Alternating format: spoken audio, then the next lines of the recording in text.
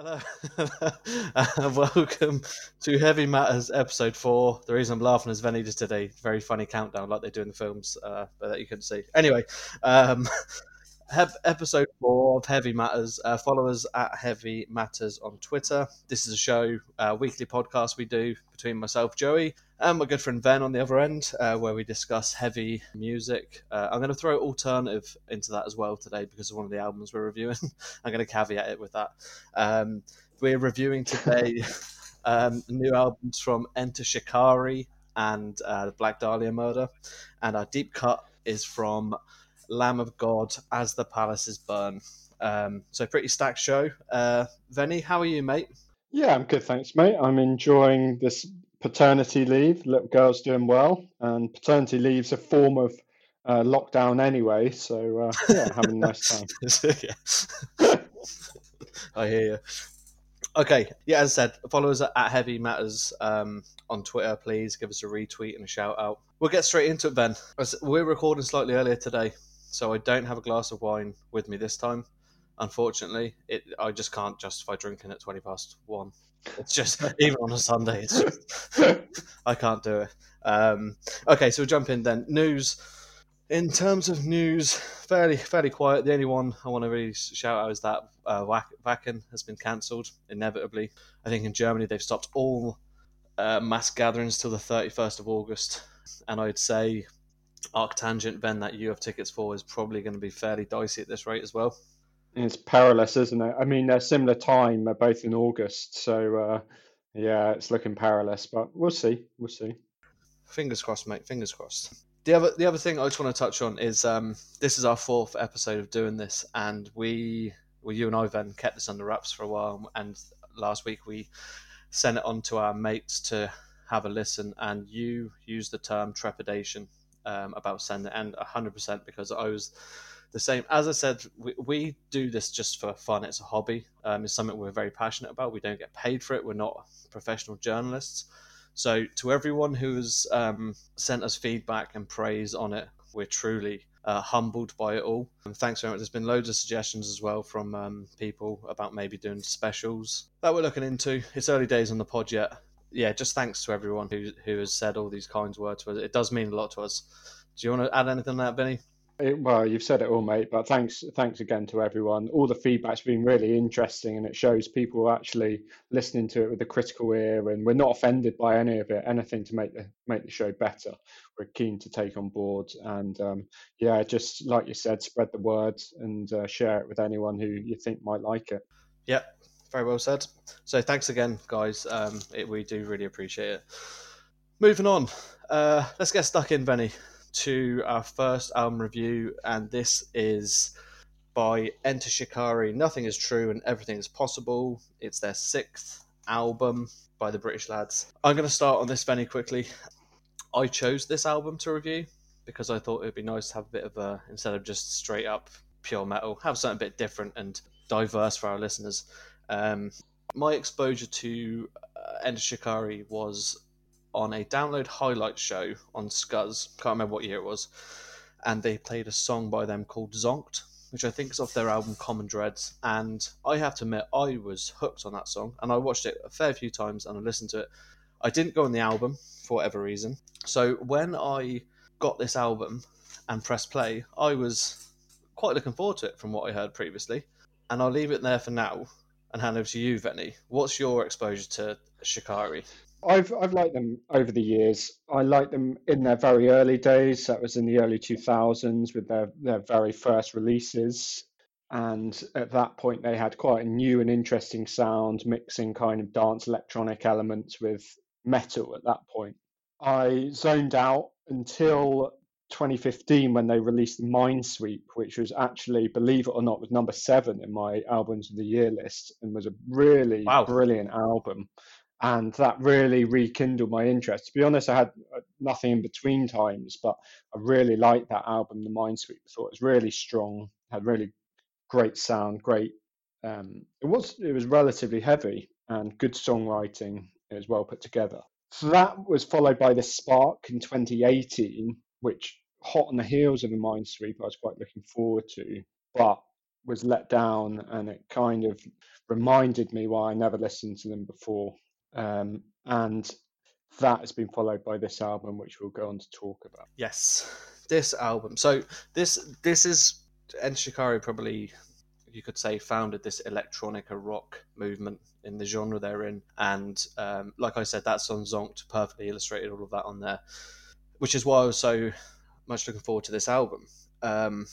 I first listened to this album on Friday morning about 7 o'clock before I had my coffee, and I texted you and said I need to listen to something different straight after because I couldn't handle it. I then went back on it and really enjoyed it. And then I put it on yesterday, I think. Actually, I played it to the wife and I couldn't get into it again. This album is a Marmite album for me, of you either love it or hate it. What's your thoughts on that, or what I've said, Fanny? I think Marmite sums up Enchikari perfectly. I think they've got a huge fan base of fans who clearly love them, and I don't think these are the sort of fans that necessarily listen to other types of heavy music and not necessarily the kind of people who come to download, but their fans clearly love them. Whereas I would say there are also a similar number of people who really dislike them. So I think Marmite sums it up perfectly. More specifically, this album, I think really they have almost entirely ironed out any heaviness that they've ever had in the past Yeah. on this album. That's not to say it's not an interesting piece of work, but they have gone so far removed from the heavy music that they started in that it does bring into question its relevance in this kind of podcast. Yeah. I put straight away this album's followed with what Bring Me the Horizon did, notably with that's the Spirit, and then the last one, Ammo, which is just like Bring Me the Horizon were a fucking heavy band in the day. If you look back to Sempiternal, particularly as an album, was really heavy and then got really soft. And this is what I had when I'm coming back to Zonk because it's the only exposure I have to it. But when you look at Zonk compared to this album, it's just completely different. And there's nothing really on here that grabs my attention from a metal fan's point of view. It's poppy at times. It's got the classic electronica of the jungle and drum and bass. And that's not to say the tracks that I didn't enjoy all of the tracks. I did. There's catchy tracks on here. When especially when you get to Reprise, and then Tina, Elegy of Extinction is a song we'll come back to. But from my point of view, Benny, this does not really do much for me. For yourself? I agree that it's a really interesting album, and they try and mash together lots of different styles of music, which has, to be fair, always been their way. They've enlisted the City of Prague Orchestra in some of these kind of orchestral interludes that they've done, which I think are interesting. They've got a really poppy kind of Radio 1 sound on a lot of their tracks. And like I say, they have really just ironed out any heavy leaning from their music almost entirely. And like you say, that's not to say I didn't enjoy parts of it. They've got very catchy choruses. I really like one of the tracks called Marionettes, where it goes from this kind of string orchestral music into quite an electronic track. The part two of Marionettes is a more traditional Shikari track, but still leaning quite heavily on electronic music. Yeah, that was another gripe I had. That Marionettes track 11 and 12, Marionettes 1 and 2. Was it really necessary to do two tracks on there?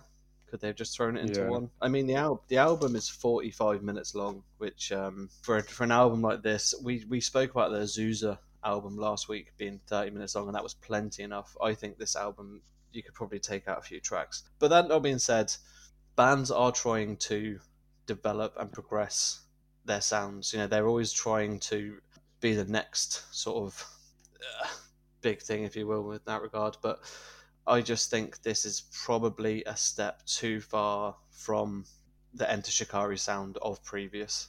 I think it's a jump too far. Do you think that's a fair comment? And that's coming from you or coming from us. I'm quite interested in is seeing how the Shikari fans take to this Yeah. record, because I think they, as I mentioned before, they have cultivated quite a strong following. They sell big venues out, and their fans, like I say, seem to be a law unto themselves in that they're not the typical metal fans. They like Shikari, but they may not like other similar heavy bands. And so I'm interested in how it goes down with them. The other thing that I looked into was looked at some of the other reviews in the popular press for this album. And what I could see was they were wildly different. I quickly looked Mm, at the Kerrang and NME reviews, which gave it 4 out of 5, and that of course and it that did. was It's Kerrang and Enemy. yeah, that was contrasted with some others, including the Independent, which gave it 1 out of 5. So it clearly is going back to what you said. I think sums it up perfectly. It's a Marmite record. Some people like it, some people don't, and the critical point for them is how it goes down with their own fans, I think. Yeah, I often judge albums as well, how they're going to go down live, the tracks, and I think personally, if you put them on the download second stage headlined, which I think there's probably a distinct possibility that could happen next year, with this album going out and being popular at that festival. I think if you had that on a whatever night it was, beers flowing, I think if they played these tracks, it would be similar to the Die Wood they did last year's, and there was an absolute party atmosphere. I think that's the sort of scenario it will be. But mixing it with the older stuff, do you think they're going to stick the older stuff in still? How is it going to blend together live? I don't know. I mean, one thing I will say for them, they are a great live band. I saw them on that Mindsweet tour, and that was when they pushing the quadraphonic sound. And this again is they're always trying to push things forward, which I always will take my hat off to them. Not necessarily in directions that I like, but they are trying to kind of always push things forward. So I've got respect for them in that way. But they are a great live band. They do have some absolute rages. Download, I'm not sure. Sure, Reading and Leeds would be perfect for them, those kind of Yeah. stages. Yeah, with this album, are they moving away from your standard download fan? Well, this is it, and that's the other thing with like the likes of Bring Me the Horizon. Could they go back to download? Like they've sort of making their bed now, aren't they? You know, they're choosing a very It's distinct similar path. in that Bring Me seem to now also have cultivated their own fan base, which does stand apart from your traditional metal fan base who might like other similar bands. I think Bring Me fans who like that band, but not necessarily other bands. And I think it's similar with Shikari. Problem, like we've discussed before in the pod, is we are running out of sizable bands who can take these headline slots, maybe not on the main stage, but less stages. And we do want a bit more variety in downloads. So, yeah, I don't know is the answer. Yeah, it'll be very interesting to see if they do get that slot download next year or ever come back to download. One thing I will say about this album, it's quite a gateway album for people who aren't into metal. Like if you, I've got mates who would be into their electronic, drum and bass, jungle, all that stuff. I think if you gave them this album because of the tinges and the influences, the electronic on it, they might like it, and I think it might encourage people to maybe go back on Shikari and maybe grab a few Yeah, fans that way. I agree, and I think what's pertinent about what you said is you playing it to your mates of a similar age group to us, where they will get the references to this music. One thing that they clearly have this kind of Radio One electronic element to their sound, but one thing that always think about Shikari is that their sound sounds like Radio One about 15 years ago. It doesn't sound like Radio One now. And I think you could get someone of our age to listen to it who didn't necessarily like metal. What interests me is whether you could get a 16, 17, 18-year-old kid who listens to Radio 1.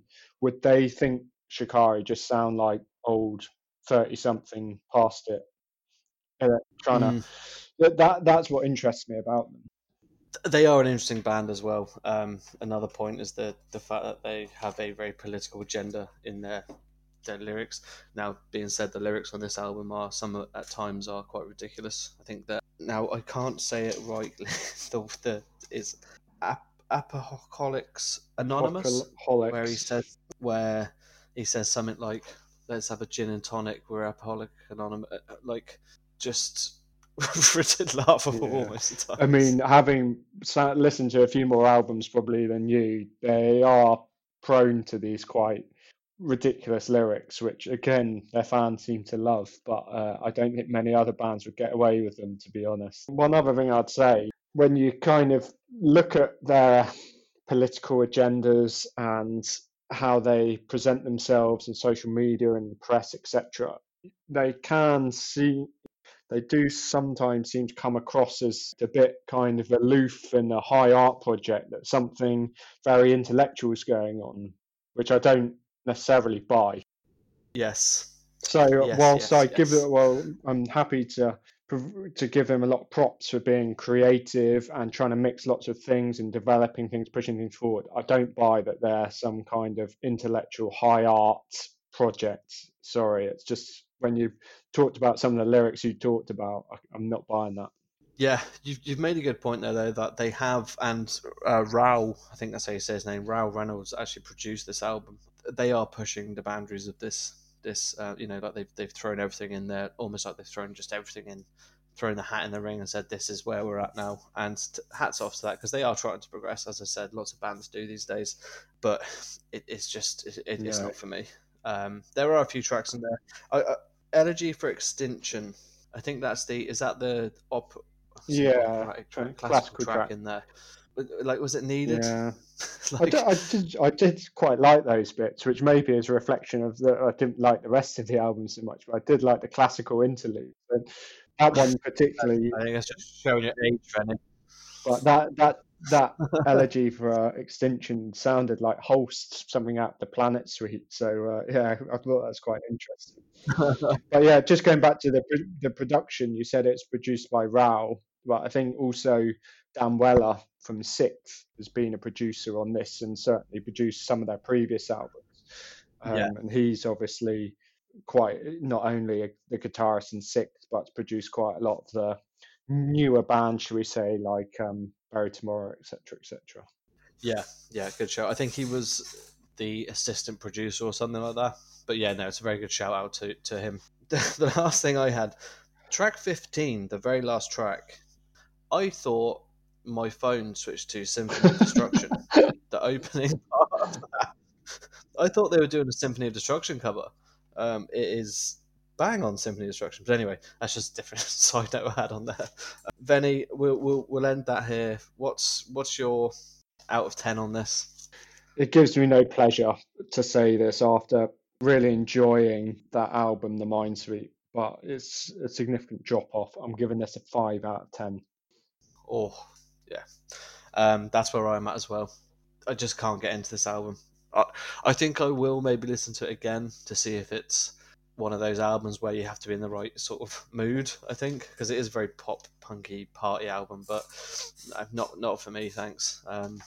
Before we step off, for fans of, it's a tricky one with Enter Shikari because they are very much their own sound and have cultivated that over many years. Have you got anything for that? I mean, I've mentioned Bring Me the Horizon. The only other ones I'd put in the ring are maybe bands like Pendulum, Prodigy, or even the Crossfaith. If you wanted to, so a band, if you liked Yeah, this electronic kind of rock metal hybrids, Crossfaith are really, obviously a lot heavier, but a proponent of that. I think fans of electronic music would happily like this, but anyway, we'll move on. That was a toughie. I won't lie. Okay, so on to our second album this week. Benny, I know you've been really looking forward to this, being a big fan of this band. It is the Black Dahlia Murder Verminus. Sorry, Verminus. Um, it's their ninth album. Their previous album, Nightbringers, came out in 2017, which I was a big fan of. Benny, you were a Yeah, big fan of as well. Let's get stuck in. Black Dahlia Murder, Benny.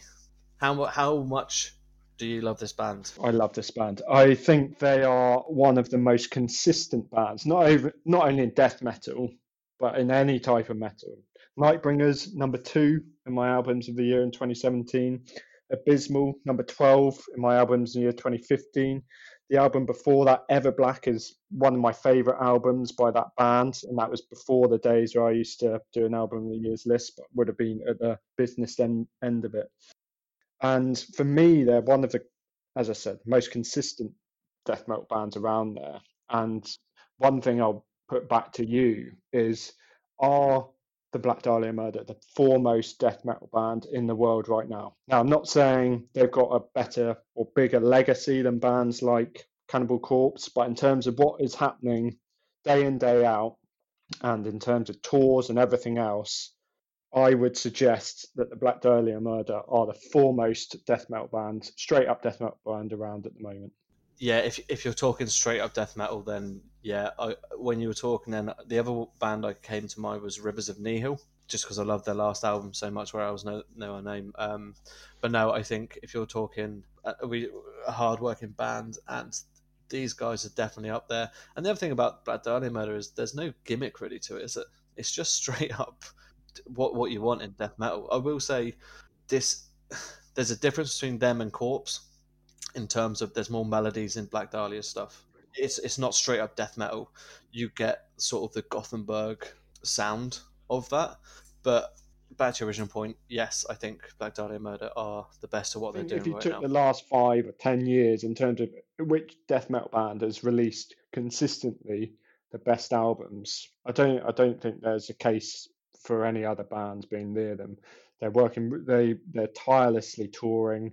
Like you said, there's no gimmick. They just embrace that old school death metal vibe, their artwork, their merch, everything. And the members of their band, the lead singer, Trevor Strand, is one of the most infectious live performers you'll Oh ever yeah, see. He's actually one of my favorite people to go and see live. How infectiously enthusiastic about metal he is on stage. Their guitarist Brian Eschbach, who's been with the band since the start, absolute riff monster. Who's been writing so consistently, churning out these song after song for the last decade. But yeah, I could talk about them all day. But so I'll hand back on.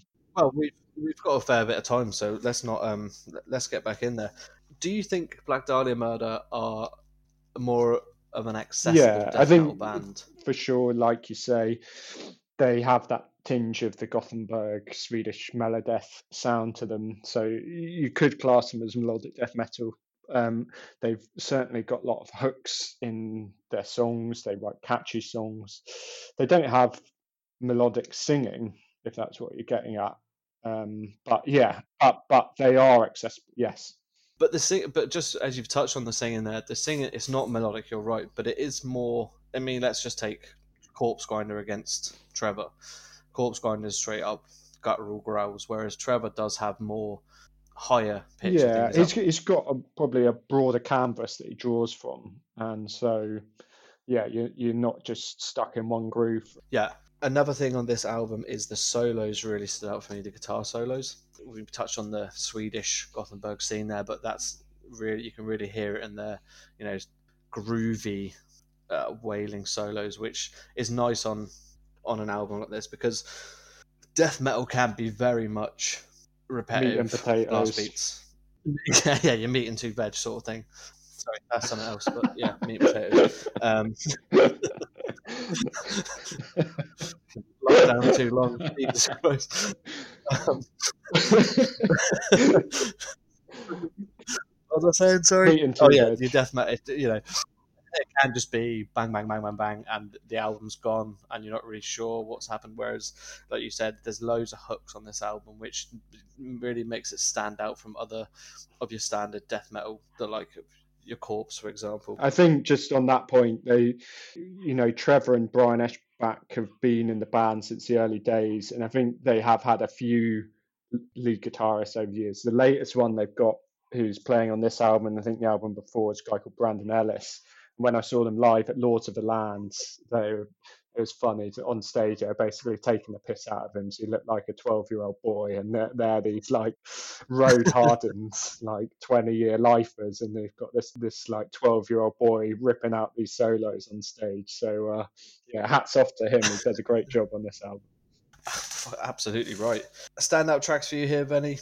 I really liked the tracks Child of the Night. I thought that was a great track. I think they've had that out earlier as a single with the Incubus Succubus chorus. I thought that was brilliant. And I really liked the track called The Wereworms Mask, is it? Yes. you know what I loved about this, and I think this is why you liked it as well, Penny. It's got a solo to kick off the song. That's exactly what I've written down. Starts with an absolutely ripping guitar lead. Yeah, and that Capture of Sin, it reminded me exactly. I knew you'd like that one. I'm a big fan of the Leather Apron Scorn. Yes, I've written I that love the down as song well. Yeah, title, and it's a bit of yeah, a yeah. Carcass vibe, which I'm a big fan of. Yeah, this album's really good, and I'm not the biggest death metal fan. I'll be the first to admit it, but this album has that something different. Like the vocals aren't, the hooks, the melodies, and that's why I think this album is right more up my street, because it isn't just like you said, you meat and potatoes, bang bang bang, yeah, death metal record. It's got those grooves on it. That's why I said accessible, because it is for me a more accessible album to go in on. 100%. I think it just comes down to good songwriting. I think that's what Black Dahlia Murder over the years has made them so consistent. There's not one thing that stands out. It's just the fact they write really good, catchy tracks. And I think that they've done it again. Like The Sky is Blue and Water is Wet, Black Dahlia Murder released another good album. Do you think this is better We'll than come on to Nightbringers? this, where it sits, but I think one thing that I would say about all Black Dahlia Murder albums, and probably this one, is that you need to give them quite a few listens to let those hooks sink in. I think they are often, you listen to it 2 or 3 times and they don't really grab you, and it's only after quite repetitive listens that it really captures you. So for now, I'm saying, sadly, for me, not as good as Nightbringers, but I would not be surprised that if come 3 weeks, a month, end of the year, whether I don't love this album even more. And to be honest, most of the albums I do like are like this, where it grows on you slowly rather than you hear it once, all of its tricks are revealed to you, and then you can forget about it. So going back to your point, for me, maybe not quite reaching the height of Nightbringers, but still brilliant album. Yeah, one thing that I like about this, and this may sound a wrong way of putting it, the album's only 36 minutes long, which is good if you're for people who are listening and death metal isn't really your thing. This album is fairly short, but it's an enjoyable death metal album. There's lots of stuff in there that I think people may enjoy. It's not, as we said, straight punishing death metal. So I'd encourage people to give it a listen. I think it does need maybe 2 or 3 times before you can absorb it. I think Black Dahlia Murder have written some really catchy songs in the past, and if I was to give someone an album who not really listened to them before, didn't really like the type of music, maybe I wouldn't give them this album of their back catalogue to start with. Maybe I would give them a Nightbringers or an Everblack. But yeah, I agree. I agree with the sentiment. What you've said is that it's short, a good length, and is interesting enough. Really well produced, this album as well, isn't it? The cymbals sound out. The cymbal rides at the start of the title track for Verminous is crystal clear. It's so luscious sounding, this album as well, isn't Over it? the years, they've just nailed their own sound, and by this point, it sounds absolutely luscious. As the last few have sounded perfect. Where's this going to sit in your? First of all, actually, do you think a band like this? I know we're about to download. How we always. Do you think they'd be welcomed at download? Not sorry, not not welcome. Like, but do you know what I mean? Like, would they draw enough fans to? And you're not talking second stage. You're probably talking third stage. Do you reckon they'd fill a tent? I don't know is the honest answer. I don't know how much appetite there is in general for the death metal. And when you see what venues Black Dahlia Murder play on their average UK tour, I'm always a little bit disappointed that they're not bigger venues, given how consistently brilliant they've been over the years. So I think you would be looking at fourth stage, second or third from the top. Yeah, I mean, Download have in recent years, which is nice to see, have been giving bands like this a chance.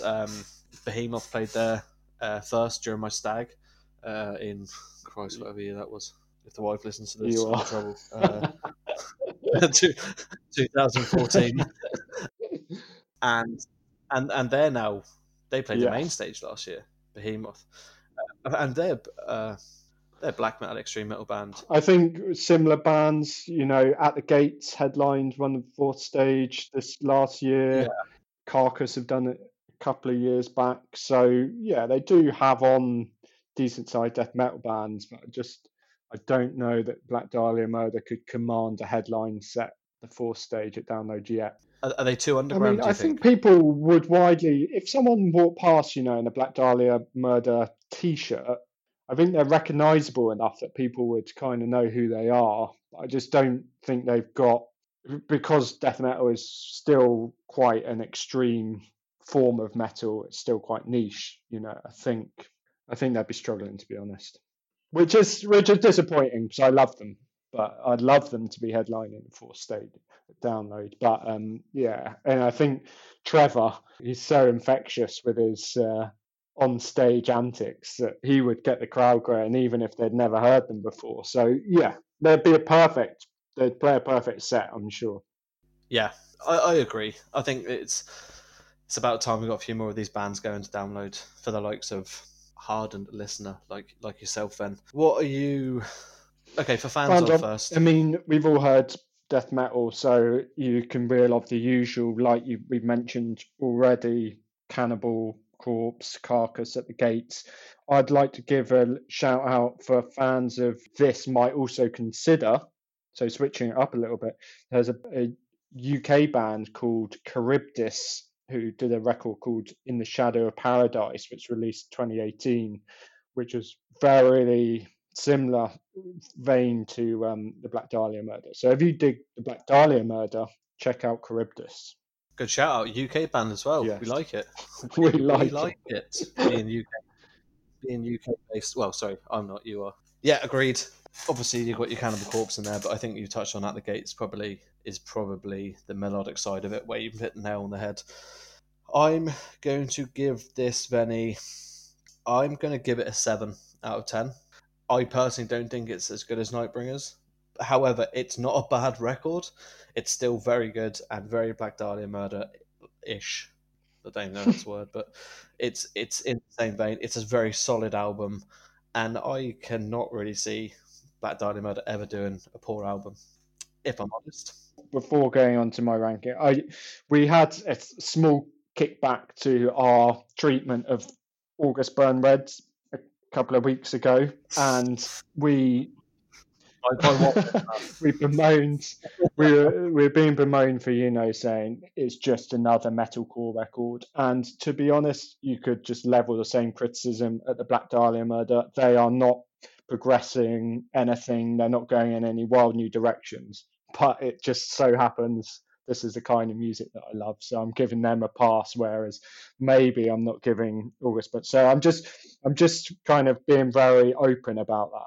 Coming on to the ranking or the rating, this was difficult. This is a really difficult one for me because I love the band so much. I thought back to what I'd give some of their previous records. So looking back at their classics like Nocturnal and Ritual, Everblack are probably 9s. Nightbringers, an 8 pushing a 9. Abysmal, I would give 7. So Verminous, I'm giving 7 also. Yeah, fair.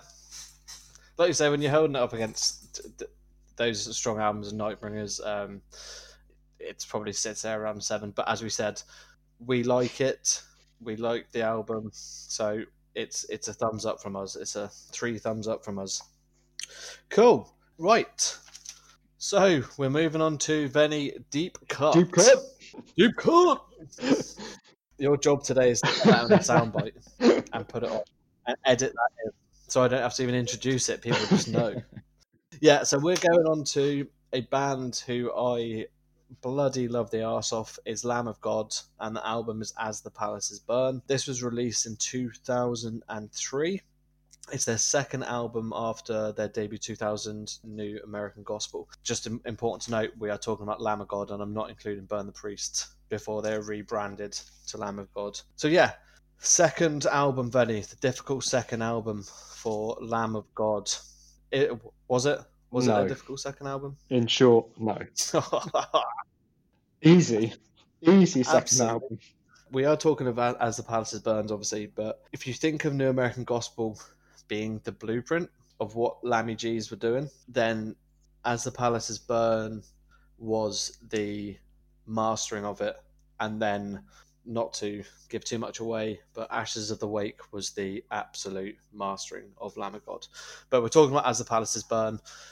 This album, Venny, I think I got this when we went to Nerja in Spain, and I had it on repeat for so long because Pantera had pretty much split up then. You know, we had Diamond going on to Damage Plan, and Phil was doing one of a number of bands. So, and I'm a huge Pantera fan, the grooviness of it all, and I was missing something, and this was the album that was the missing link for me. I just, as soon as I got it, and I can't remember where I even heard it. I think it was in Kerrang. It might have been reviewed on Metal Hammer. But I got it and put it on, and it just all clicked. And I was like, this is what I am missing. This is the epitome of heavy metal. Do you remember that Nerf? Of course I do. Of course I do. And you're right in that metal was in a bit of a funny place at that time. It was kind of the dregs of new metal were kind of coming through.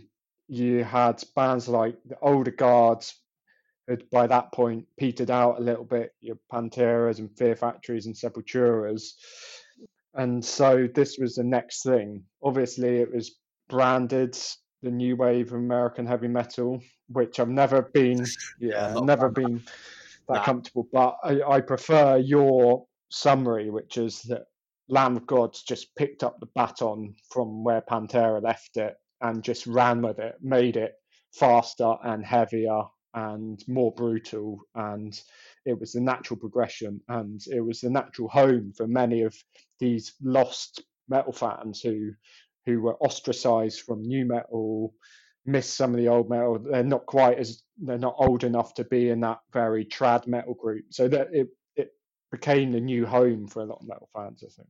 Yeah, and this band, to me, is what epitomizes heavy metal. Do you know you have all these subgenres of fucking like Shikari mentioned being electronica, and then you have thrash metal. This to me is just heavy metal, really. I know people brand them as groove metal and thrash metal, but this is just absolute heavy metal, and it's heavy as a mofo. I'm trying not to swear. I haven't had a drink, so no excuse to not swear.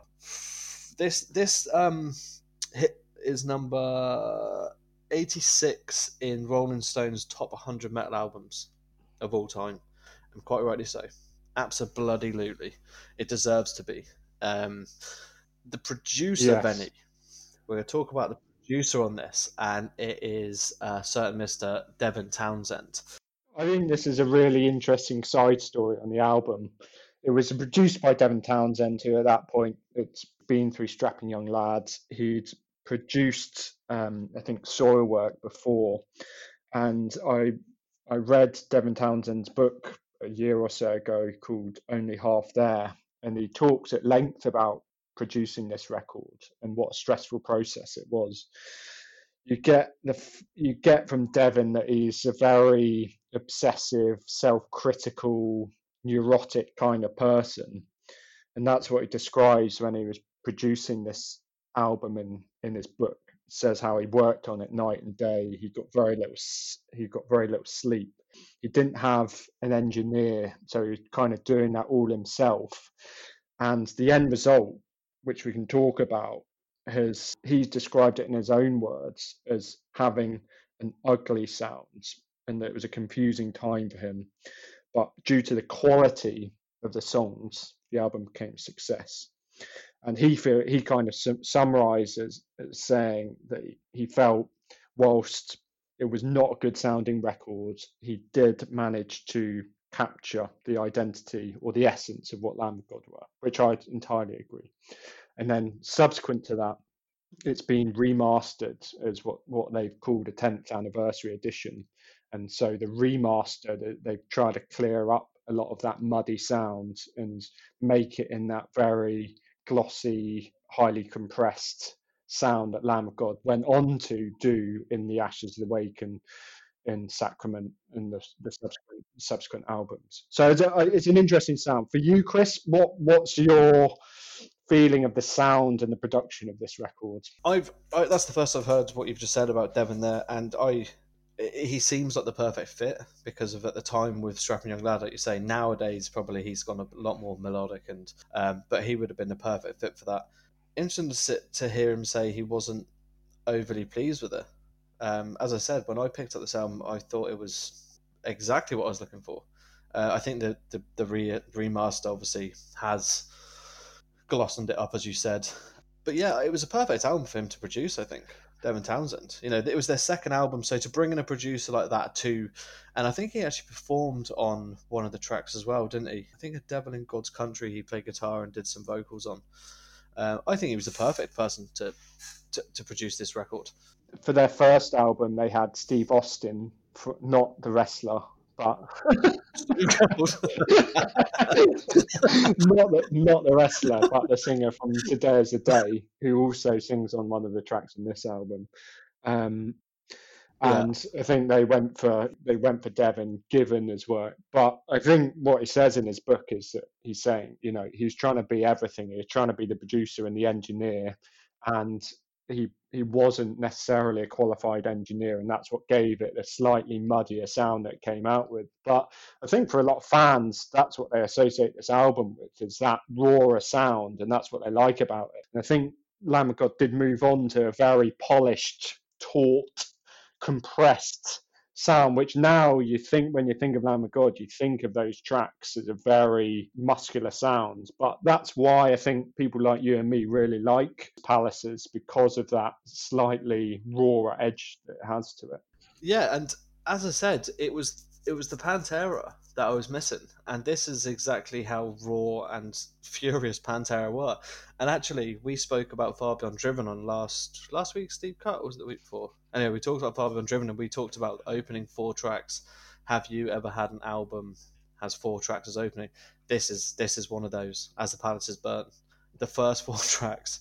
Now, I won't go because I have a few more points about the whole album, but the first 4 tracks, from the opening of Ruin, when you press play, it's not even like, some bands have a little intro or a slight build up. It is straight away, bang, bang, bang, bang, bang, bang, machine gun fucking riffs, and Randy's opening growl on it, when he goes from the screech into this low guttural continuous growl, is so goddamn heavy and fits on the track perfectly. And from then on, the bass is punchy on it.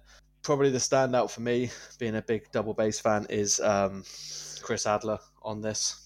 Chris Adler is one of my favourite metal drummers of all time. You're a drummer, you will know the detail more than me, but just into Sorry, I complain. But in terms of someone with a very characteristic sound on the drums, you could say a drummer sounds like a drummer, but you can hear when it's Chris Adler. It's got such an expressive style to him. And what I always say about this is the best time I ever saw Megadeth was when he was on the kit. It just brought so much extra power and pace and drove things along in such a more exciting, aggressive way. Chris Adler is one of my all-time favorite drummers, and it makes me so sad that he's no longer in the band. And on a side note, it will be interesting that I think Lamb of God's new album's been released in May. It will be interesting to see the impact that Art Cruz has on this, because live, I think, did we see them at Download? We did. Live, I couldn't really tell. Well, I was probably half smashed, but I couldn't really tell the difference. But I think definitely when you listen to As the Palaces Burn, his drumming on it is so unique, and the driving force behind this, I think. Yeah, Ruin is such a great opening potentially one of my all-time favorite Lamb of God tracks. I absolutely love it. Going back, I love Chris Adler's drumming on the breakdown. I don't know what you call the small cymbals that you can just hear perfectly. I've got it written down the exact time at 2 minutes 45. The cymbals that you can hear so fast and aggressive, then it turns into this slow stomp. I absolutely love that track. Yeah, and when Randy screams out, "I'll show you all that I have mastered, fear, pain, hatred, and the scream on the power. Power! Oh, just hook it into my fucking veins. And then you go on to As the Palaces Burn, the second track, the title track, and it doesn't stop. In fact, I think you only get to, actually, it's the opening four, then you get to For Your Malice, track 5, where it sort of is a bit of a let up, or it's just a slower. I love how 11th Hour goes, into this relentless riff with the lyrics and My Sweet Demon Eyes, and then it says, "Take me under your black wings," and then I love how that fades into For Your Malice, and I like that transition between those two tracks. I think it's awesome. I think 11th Hour is probably one of my favorite, if not my favorite, Lamb of God songs. I think the breakdown solo, sorry, not the breakdown, but the solo into the breakdown on this is so heavy and ferocious. And then moves on, like you said, For Your Malice, another slow one. Boot Scraper is a great track as well. To be honest, taking a step back, I think I haven't listened to As Palaces for many years because it was not on streaming services for whatever reason. It was not on streaming services, whereas the rest of their back catalogue was. So when you announced it, I was delighted. I had to quickly check it was definitely on streaming services, which it is. And it just reminds me that I've probably not listened to this album in detail for many, many years. And it was such a delight hearing tracks like that, Boot Scraper again, that it's kind of gone to the back of my memory, and just remembering all over again what at that time, like you say, back in the early 2000s, when there wasn't much like this going on, what a refreshing and exciting sound it was. Yeah, I can imagine it's almost like pressing play for the first time again, being that. And I know when I listen to it, I'd say it wouldn't be a regular listen to this album as much as I love it, but I think that's down to the fact it wasn't streaming. But as soon as I pressed play, I got that same adrenaline and excitement of hearing Ruin for the first time, and just wave of nostalgia of sitting in Spain, drinking a beer on the balcony, just listening to this numerous times a day. I say when this first came out, I probably listened to this album 2 or 3 times a day, easily. It's that good, and it doesn't get worse. Like Boot Scraper is a fantastic song. It's the vocal, Randy's vocals really are outstanding on this, and for someone who is a massive punk fan and doesn't actually consider himself a metal singer, is one of the best vocalists out there, and I'll have anyone on with that all day long. And then the final track, Vigil, it gets me back to, I can't remember what, there's some live DVD, and it's just, they start Vigil and it's purple lighting in the background, Randy's smoking a cigarette and he's blowing the smoke around, and the ambience of it, and it takes me back to that. I'm glad you singled it out, because I think it's an amazing track. I love the clean guitars open it, going into that slow churning riff before it breaks down into such rapid break in about 3 minutes in, and it just builds up the tension and excitement until that point, and then it absolutely goes wild after that. Yeah, it's an album that there's a few albums that you don't skip tracks on. This is one of them for me. Would that be the same for you? There's no bad tracks on this, and like you say, it just doesn't let up. It just goes throughout it. Relentless. As I said, this was their sort of the blueprint then for the next album, because this really got a lot of people's attention, and I'd say got a lot of fans, and they have slowly grown that fan base. As I said, Ashes the Wake was the next one, and they took it to a next level on that. How important was this album for metal? I think we mentioned it already, in that this was the new heavy metal for a lot of people who are disenfranchised with new metal. It got silly by the end of it, and they weren't looking far back as your Iron Maidens and your Saxons or whatever. They wanted something new, but something that was heavy in a traditional sense, and this was it. And like you say, I think this was the album that was the blueprint. You've said before the New American Gospel was a blueprint of Lamb of God sound, but I think that album only just sounds like what Lamb of God start to sound like. On this, they really begin to nail the formula, and on latter albums, the next three in particular, I think that's when they absolutely just define their sound, their signature sound, which they use for the rest of their career. So this for me is their breaking point. Yeah, 100%. Live, Venny, how many times have you seen these tracks live? I've only seen Ruin live that I can think of. Potentially 11th Hour? Yeah, I didn't set list FM it.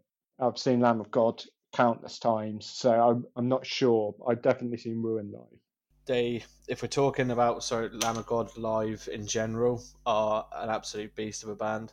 These songs, Ruin especially, and 11th Hour when played Vigil, live, yeah. or even Vigil. They don't play them live. Rippers. They don't overly dip back as far as the Palaces Burns. No, I would say Ruin's probably the only steady one that's in there. Even that, I wouldn't say they play every time. Even that's used a bit sparingly these days. Yeah, they've got such a catalogue now of strong songs. God damn them for doing their job so well. And it'd be great to do a request set list for Lamb of God. Like you say, they've got so many great tracks now that it's hard to put. It must be a headache for them to put a set list together. Yeah, I'd love to see them back at Download next year, or definitely touring. They will obviously tour whenever we can get started, or get back out there again. And I saw them in Dublin just after the court case, difficult court case with Randy. For those of you who aren't aware, was they landed in Prague and Randy was arrested on bodily harm charges. I don't know if it was manslaughter, but put in prison, and a really sad time for the band. And it's actually in the documentary called As the Palaces Burns, incidentally. So if you're interested in stuff like that, check that out. Randy also did a book, Dark Memoirs or Dark, something like that, which basically is his time during this. Another good read. But they're a very humble band. Mark Morton, underrated guitarist. Yeah, he's some of the stuff he comes out with on social media is slightly questionable. yeah. But he is an absolute riff machine. I think it's brilliant. In terms of 21st century guitarists, he's got to be up there in terms of the best, I'd say. Yeah, and this is he openly admits he doesn't listen to metal. He's into his rap and hip hop. So for someone to make riffs like this, credit to him. You texted me yesterday, Venny, and said, "Don't you dare ask me to rank the Lamb of God albums. I'm not going to ask you to rank them all. I will ask you this though: where does this sit in their albums?" It's the upper echelons for me, in terms of it being the top three at least, and I'm sure at times it's been number one for me. I put together a top 20 metal albums list. I've got a feeling this album was Lamb of God's representative. So yeah, for me, the top three without a doubt. But why I so at pains to make you not ask me was a lot of their albums, I think, are so good that it's hard to drive a wedge between them. So I think it's very difficult to rank them, unlike some bands. Yeah, I snapped at you yesterday when you said I don't think it's the number one, and I can understand where you're coming from. It's a very big toss-up between that and the Ashes for me.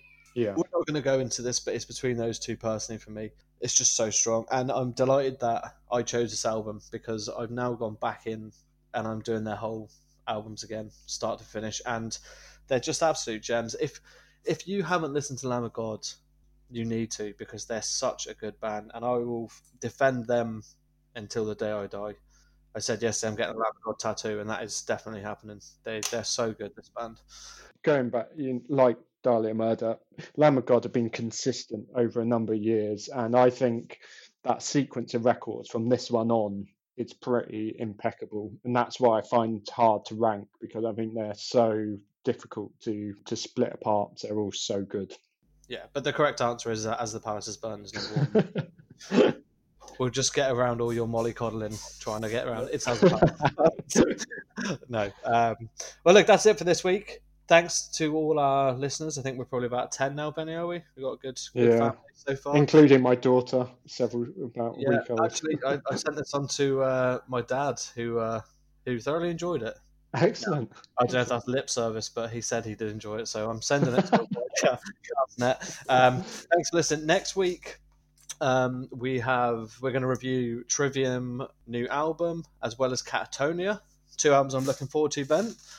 And our deep cut comes from a listener request all the way from Melbourne, Australia. Mr. Watson, Will Watson, has requested we go into Raging Speed Horns. Yeah, Raging Speed Horns, self-titled, which was a big staple in our youth. Looking forward to getting stuck into that and throwing that on the dinner table tonight for the wife. You'll be smashing down the beers and like starting a brawl in your kitchen, I'm sure, after listening to that. Cannot wait. Benny, thanks again, mate. Always a pleasure. Absolute pleasure. Enjoyed it, mate. Talk to you next. Well, I'll talk to you anyway, but I will talk to you next week when we do this again.